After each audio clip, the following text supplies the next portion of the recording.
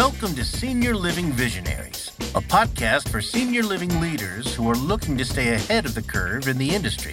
On this show, we feature leaders and innovators in senior living who are pushing the boundaries and creating new, effective services and solutions. And now, let's settle in as host Jennifer Drago connects us with today's guests.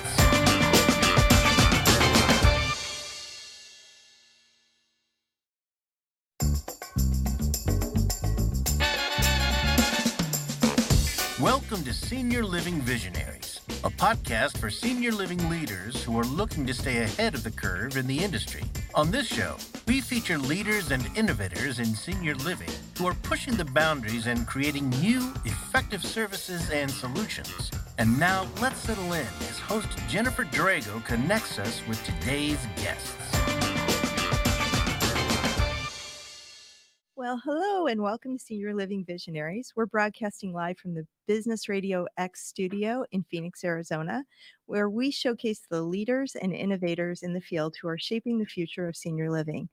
I'm your host, Jennifer Drago, strategy consultant and CEO of Peak to Profit. And today, my guest is one of my favorite people in senior living, and that's Dana Walschlager. Dana is the partner and practice leader for Plant Moran Living Forward. She brings nearly 30 years of experience in the senior living and care industry, and she's overseen the development of more than $500 million in new construction, including 1,400 units of senior housing and skilled nursing within the last 5 years alone. Her expertise covers a wide area of disciplines ranging from design and construction oversight, financing, and regulatory compliance for on-site operations and management.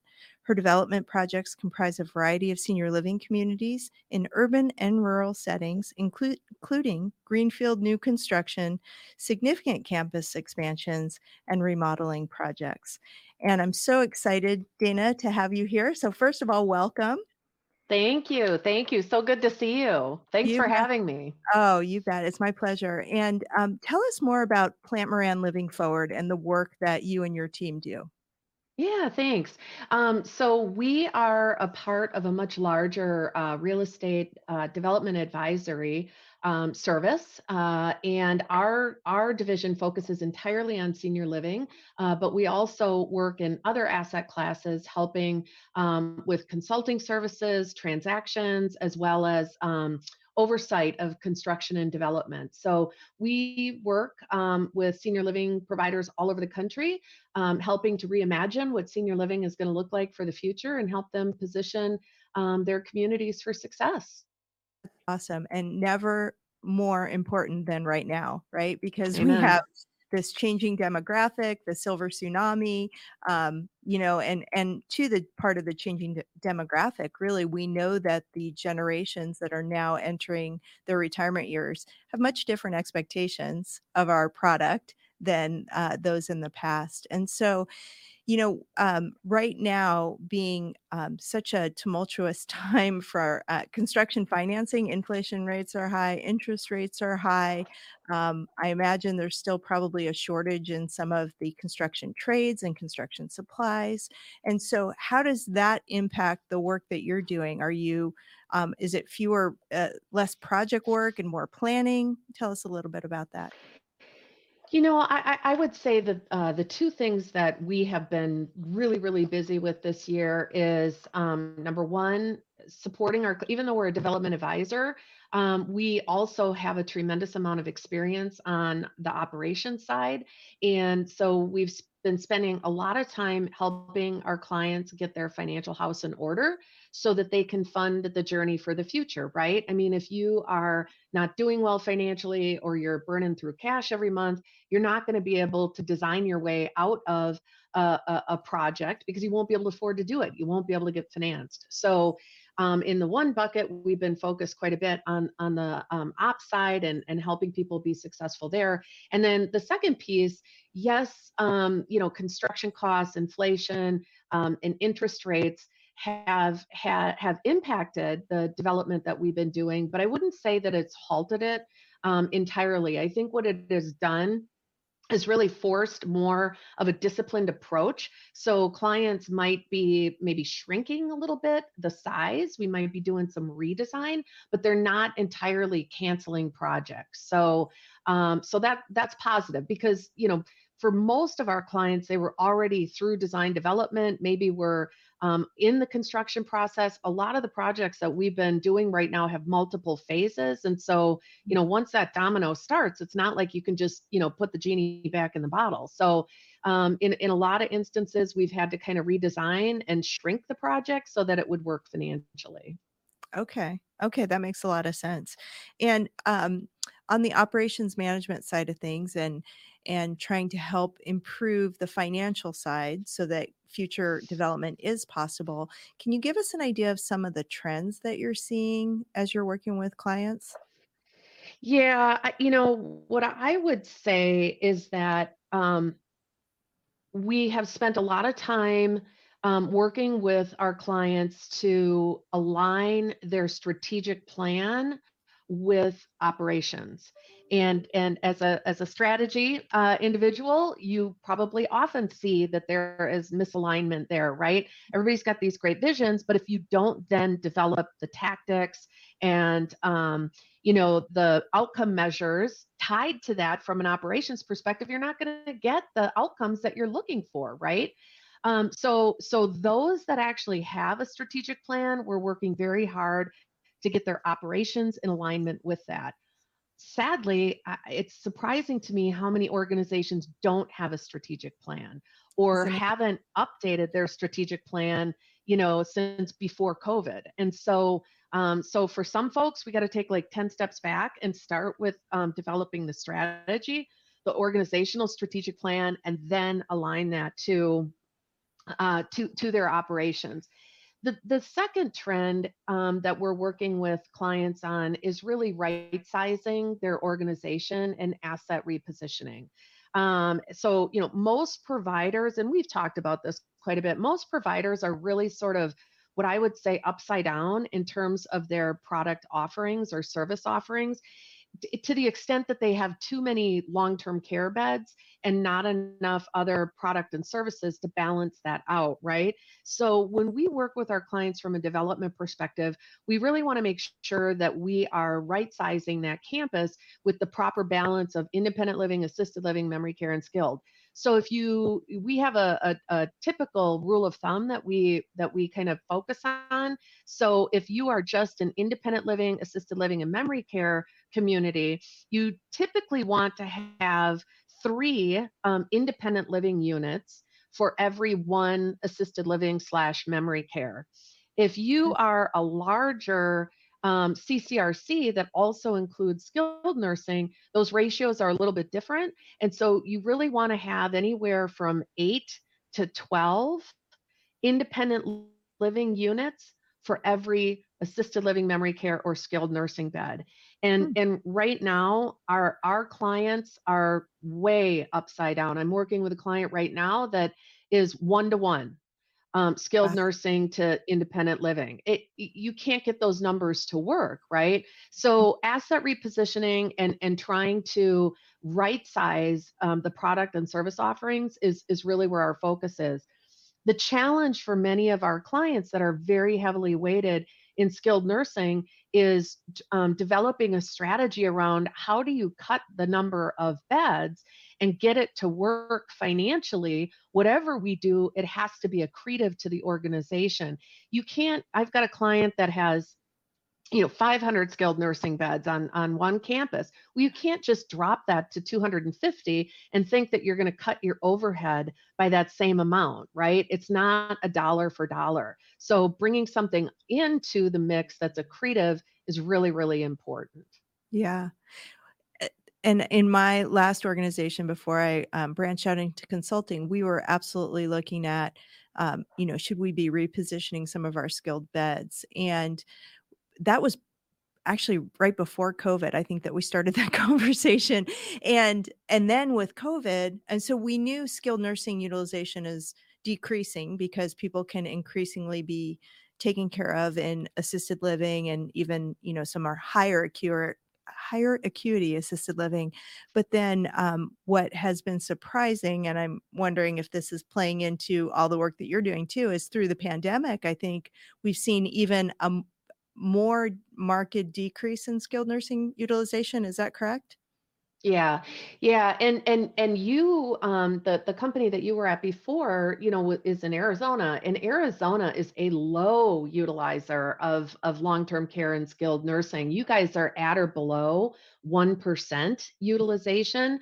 The nation as a whole is at about 2% utilization, but since 2015, those utilization rates have dropped. In the United States since 2015 to current, it's dropped by 31%. And Wow. so, as a direct result, you see this major downturn from 2015 to current. In 2012, we were at about just under 94% occupancy, and today we're hovering at about 80%. So you can see the correlation between utilization and occupancy. And the reality is that people have other options, right? They can go to assisted living, they can bring services into their home, and it's just not a product that people want. And it's difficult to operate. It's intensely regulated. It takes a tremendous amount of staff, and it's very, very expensive. And so I expect to continue to see a drop in utilization. And so clients are focused on what does the next product and service that we need to offer look like. Yes. I want to return to something that you said because it like gave me goosebumps when you talked about the fact that strategic planning is so important to an organization. And it's kind of like we assume that it's being done, but to find that many organizations don't have that, and I'm seeing that too. So would you say, one of the things you and I have talked about a lot in the past is with all the challenging headwinds in this industry, we really need to seek assistance from people like you and perhaps like me sooner than later, so that we can get the organization on the right footing as it comes to their financials and their operations.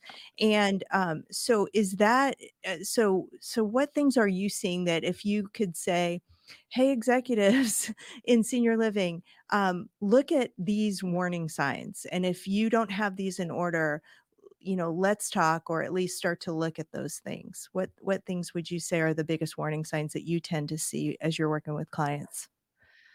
Well, let me even put a finer point on that, and I'm willing to give the providers a pass over the last 3 years. It turns Mhm. out there was this thing called a pandemic going on, and they were a little bit busy, and so strategy Yes. probably wasn't their top priority.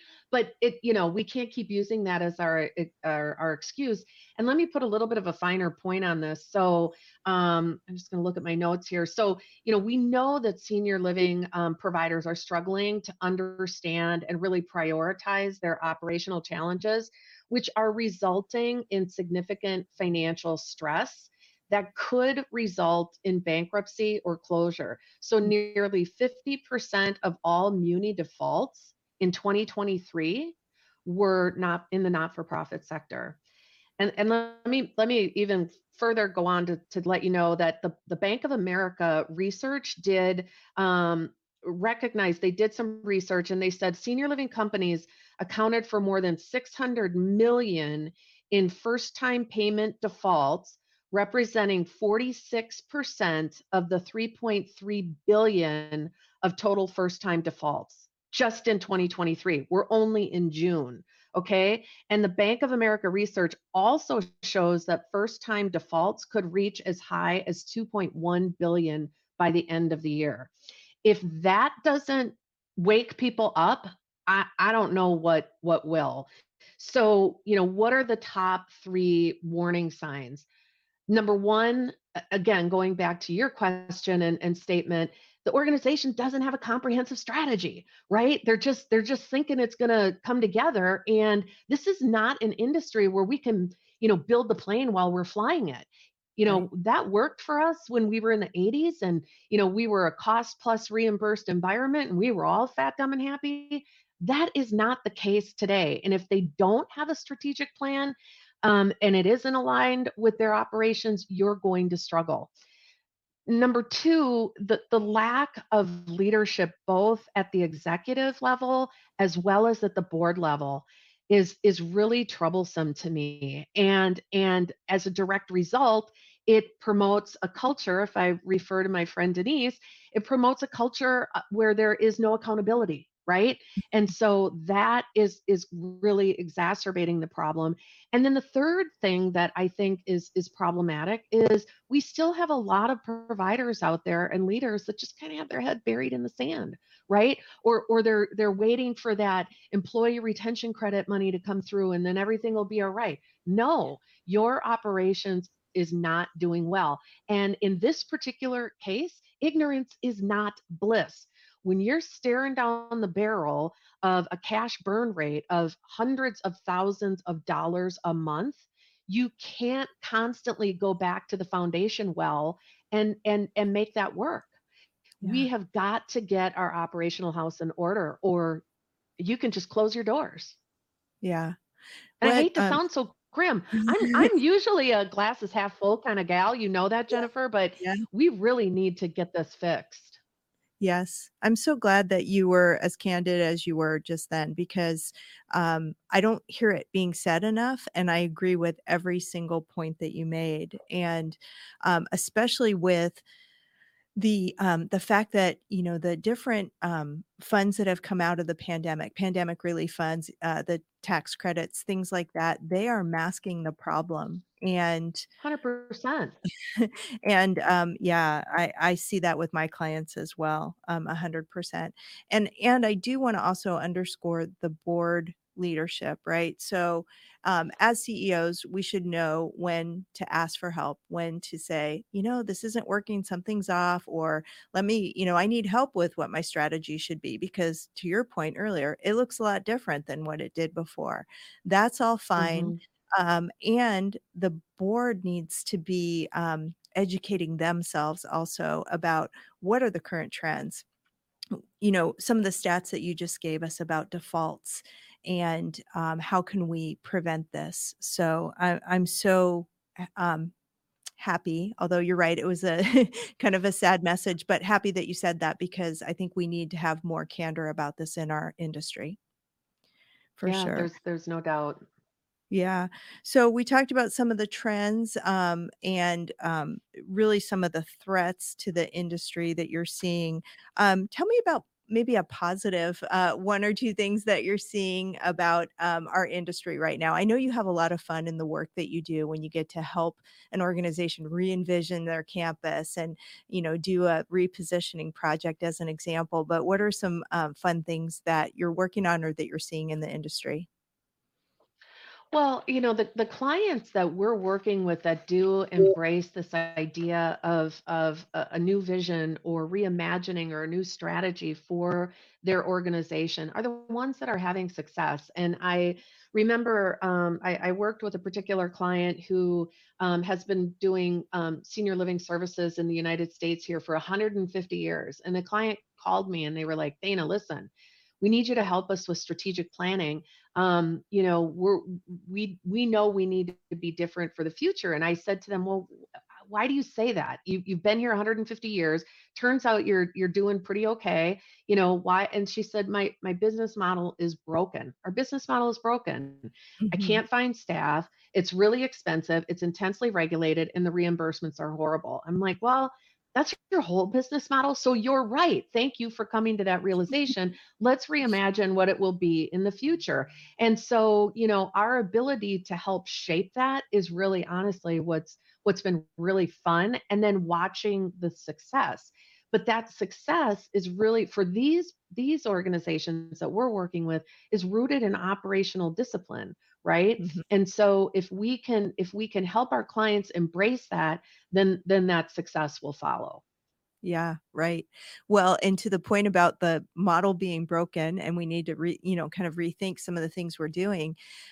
We know many organizations at this point don't even have a strategy to work with the middle market. And yet that's the biggest growing part of the boomer demographic, right? Is the middle market. And so And we know those services may not be brick and mortar. So, should we be expanding home and community based and looking at new ways to serve a new demographic too? So, that's really interesting.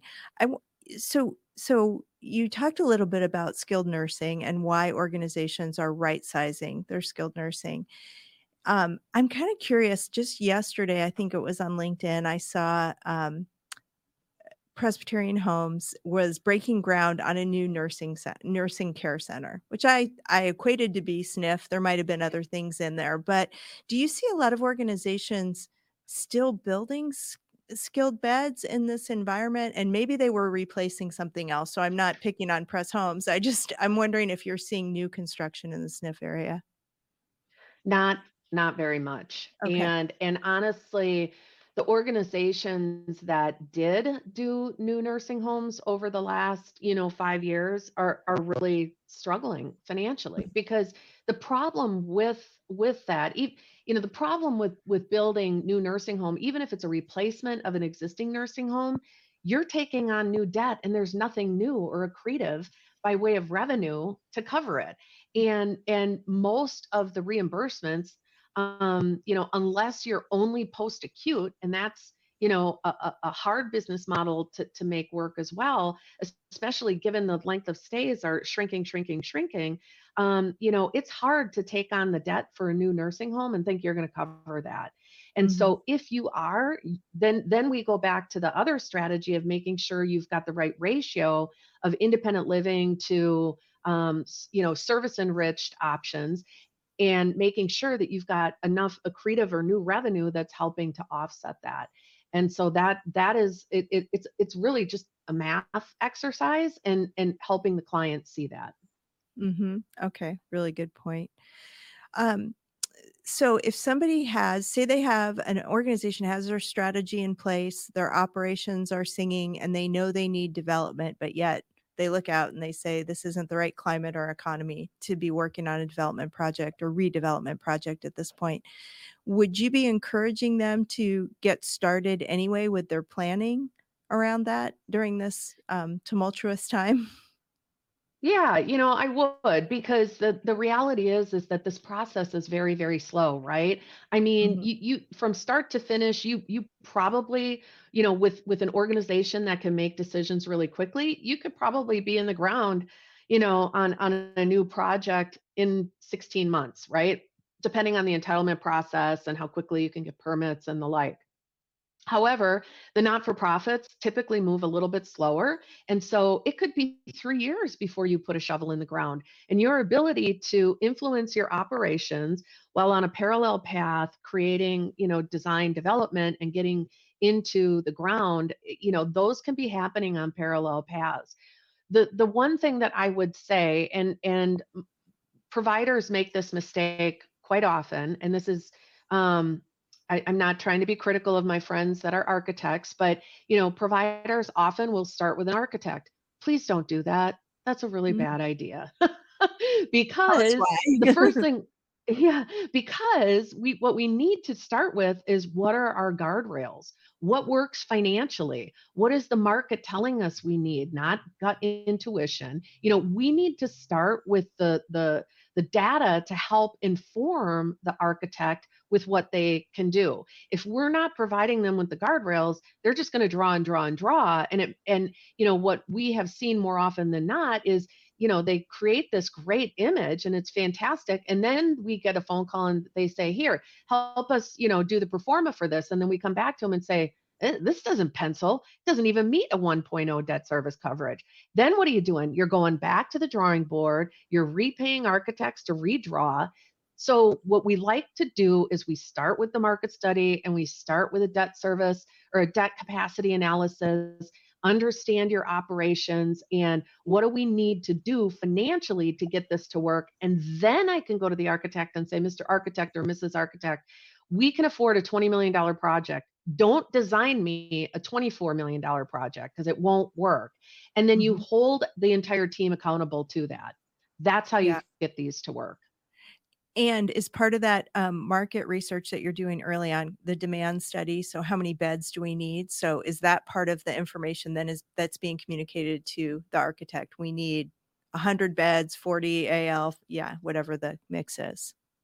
Yes. Okay. Absolutely. And the other thing that I would say as a part of the market research that we do with our clients is, we also will run sensitivity. So going back to this idea of, a reduction in utilization. So if the United States is currently at 2% and we know that it's going to continue to decline, so if I run a demand calculation for skilled nursing, it might show that there's demand for 40 beds. I've never seen an area where there's demand for skilled nursing, but let's just assume for argument's sake, it's either imbalance or, you could do a replacement. Well, what does that look like if utilization reduces by another 25%? Like I said, it reduced by 31% since 2015. So let's run a sensitivity to see what it looks like if it drops by another 25%. And then let's run another sensitivity. If we get to a 1% utilization like your state is at, guess what? There's no demand. I mean, that is what it will show us. So running those sensitivities is really, really important.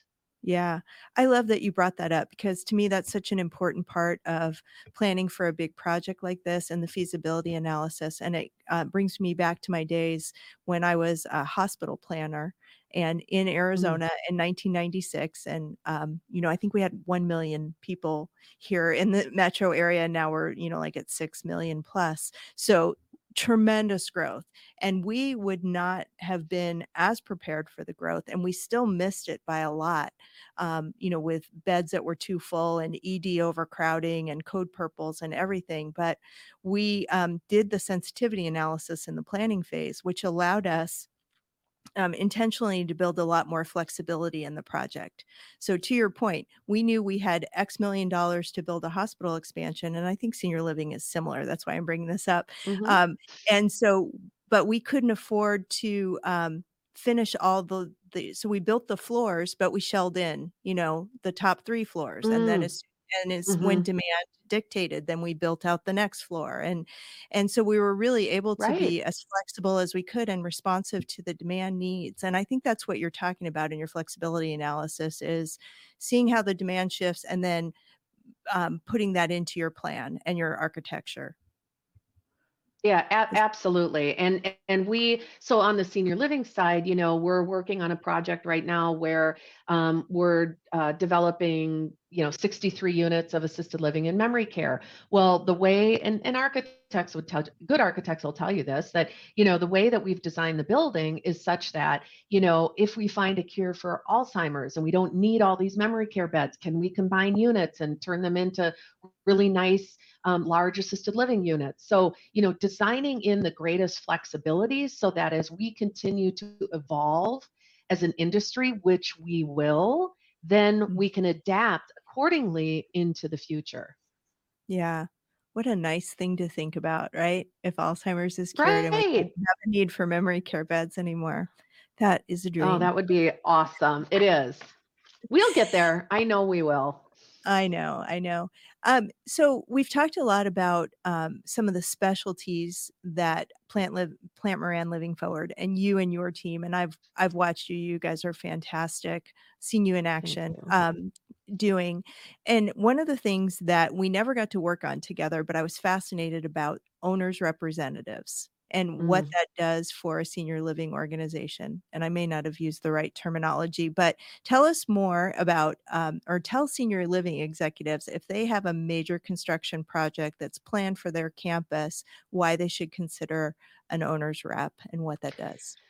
Yeah, and those words are interchangeable, development advisor, development consultant, owner's rep. I mean, they're all very interchangeable, but the reason I would say that senior living executives should consider it is for 2 reasons. Number one, you're busy with your day job, okay? Your job is to make sure that you are focused on day-to-day operations and that your organization is financially solvent. Number two, you don't do this every single day. You don't, we've got 3 billion of construction right now that we have going on within our entire real estate division, everything from hospitals to universities to K through 12, corporate, industrial, senior living, religious. $3 billion. That's all we do is construction oversight, right? And so having someone at the table who does this every single day is really, really in your best interest. And then lastly, I would just say that you do rely on your architect, you do rely on your CM or construction manager to be a strategic partner at the table. But at the end of the day, you want to make sure that you have an independent advocate looking out for your best interests. Most of the other consultants, are paid on the size of the project. So there's a different incentive for them than it is for you as the owner. And so making sure that your interests are protected is absolutely critical. And because we do this every single day, you'd be shocked at the stuff that we see. We spend a lot of time doing post construction audits in different industries and fields. We did do this for one of our senior living clients. They called us 3 times to do a post-construction audit. The third time, we finally said to them, would you please just hire us? Would you please let us help you on the front end? Because that's where we can influence the greatest dollar amount to you as the provider. In our review of their documents, we found that there was very few folks participating in one of the sections or divisions of construction. They only got 2 bids. The one bid that was selected, we were reviewing all the bid documents, and there was a line item in there. I can't even make this stuff up. There was a line item in there that said BS, you insert those words, add, BS add $750,000. Oh my gosh. Oh my gosh. And that was probably in addition to a contingency line too, right? I mean, it just, and to be honest, the client was like, I didn't even know what is a bid package. I mean, that's what I mean about, bringing the right people to the table to help you be successful. And Yeah. everybody, I get that the not-for-profits, I was in that world, I did it for 30 years. We want to save a dollar, right? Every dollar that you spend on someone like me or you is a dollar that doesn't go to resident programming or additional staff or whatever. But at the end of the day, we generally save our fee by protecting your interests through the process. Yeah, you convinced me of that, and that's what what I was gonna say to put a point on this too is it may seem like a luxury, but it's not. This is a necessity in today's environment, and because our margins are so slim, our pennies are so few, we need to Mm-hmm. make sure there's someone looking out for every penny and not having BS ads on our contracts. Right. That's crazy. What a crazy story. Yeah. So we've talked about a lot of things, and tell me, is there anything that we haven't talked about that you think is important for our industry today, or for senior living providers to know? Well, there's a couple things I would just hit on. Not every organization, is in a position or should, focus on a new development or an expansion or even maybe even a repositioning. But what I will say is that our industry has not been good stewards of the assets that they do have, and they haven't reinvested as they have gone along. And so that's definitely one thing. 60% of the senior living assets in the market right now are over 20 years old. Jennifer, when you and I, go back 20 years and think about what we were, offering as a product offering in the marketplace 20 years ago, it was assisted living that had studio apartments that were 320 square feet. Guess Mhm. what? Nobody's going to move from an 1,100 square foot independent living unit to 320. And so making sure that you're constantly reinvesting is absolutely critical. And some of these assets are really have been neglected. The other thing that I am concerned about is, and you hit on it specific to the middle market, but also affordable housing. Mm, Our industry has not done the job that we did in the 60s and the 70s and the 80s, investing in new affordable housing. And part of that is just, the federal government is having to, reinvest in the existing assets that they have, right, to keep them up to date. But, when the feds are only releasing $60 million a year for new 202 program, I'm going to get 2 buildings. I mean, it is just not going to be enough. And when you look at the reduced utilization, and we've lost more than 46,000 skilled nursing beds in the since 2008. The skilled nursing environment was the safety net, right, for people that couldn't afford stuff. So we have got to reimagine how we're going to provide for that population, whether it's through Medicaid waivers or, a la carte services, care navigators. We need to be talking about that as an industry. So important. And I'm so glad that you brought that up. You're right. The resources to support more affordable housing, which we know we need because the population is increasing and less affluent than in the past. It's just not there. It's not at the level that we need it. So that's a policy point too, right? It's a provider issue and a policy issue and everything in between. Yeah, there's a lot of policy points here. I mean, we didn't even talk about staffing, and I'm sure you've had other folks on that have, tried to address that issue, but that is immigration reform written all over it, right? I mean, and when you look at the workforce, individuals age 20 to 64, as compared to the 75 plus population, nationally, the workforce is only increasing by 6%, but the 75 plus population is increasing by 93%. Yeah. So that ratio in 2020 was 8.3, and by 2040, it will be cut in half, 4.6 to every older adult. I mean, the numbers are staggering. So we can't expect other people to affect change. We all need to get on the same page and start driving those policy conversations. Yeah. So are you running for office anytime soon? I really should, but I've got too many skeletons in my closet. I'm not buying it, but you'd be a great policymaker for sure. Bless your heart. Thank you. So Dana, will you tell our listeners where they can find you and how they can get in touch if they want to learn more about Plant Moran Living Forward and the services that you provide?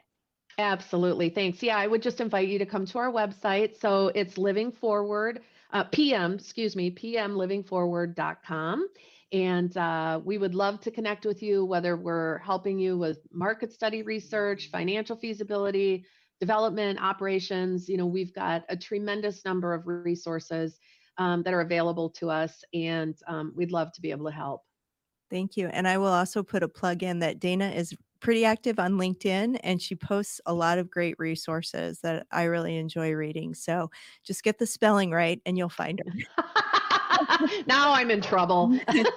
We'll put all the links in the show notes below. But awesome. Yeah, but thank you so much. You've given us such great things to think about today, such great advice as always. And I just appreciate that you are such an important resource for all of us in the senior living industry. So thank you for being here today. Yeah, you bet, Jennifer. Thank you. I appreciate the opportunity. You bet. So this has been Senior Living Visionaries, where every episode we feature leaders like Dana who have really important things to say that are shaping the future of the senior living industry. I'm your host, Jennifer Drago. I invite you to subscribe to our podcast so that you'll always be notified of new episodes at seniorlivingvisionaries.com. That's all for now. We'll see you next week. You've been listening to the Senior Living Visionaries podcast and radio show, where we showcase the leaders and innovators in the industry who are pushing the boundaries and setting the stage for the future in senior living and services. Join us next time as we share the bold ideas and breakthroughs of the industry's most forward-thinking leaders here on Senior Living Visionaries.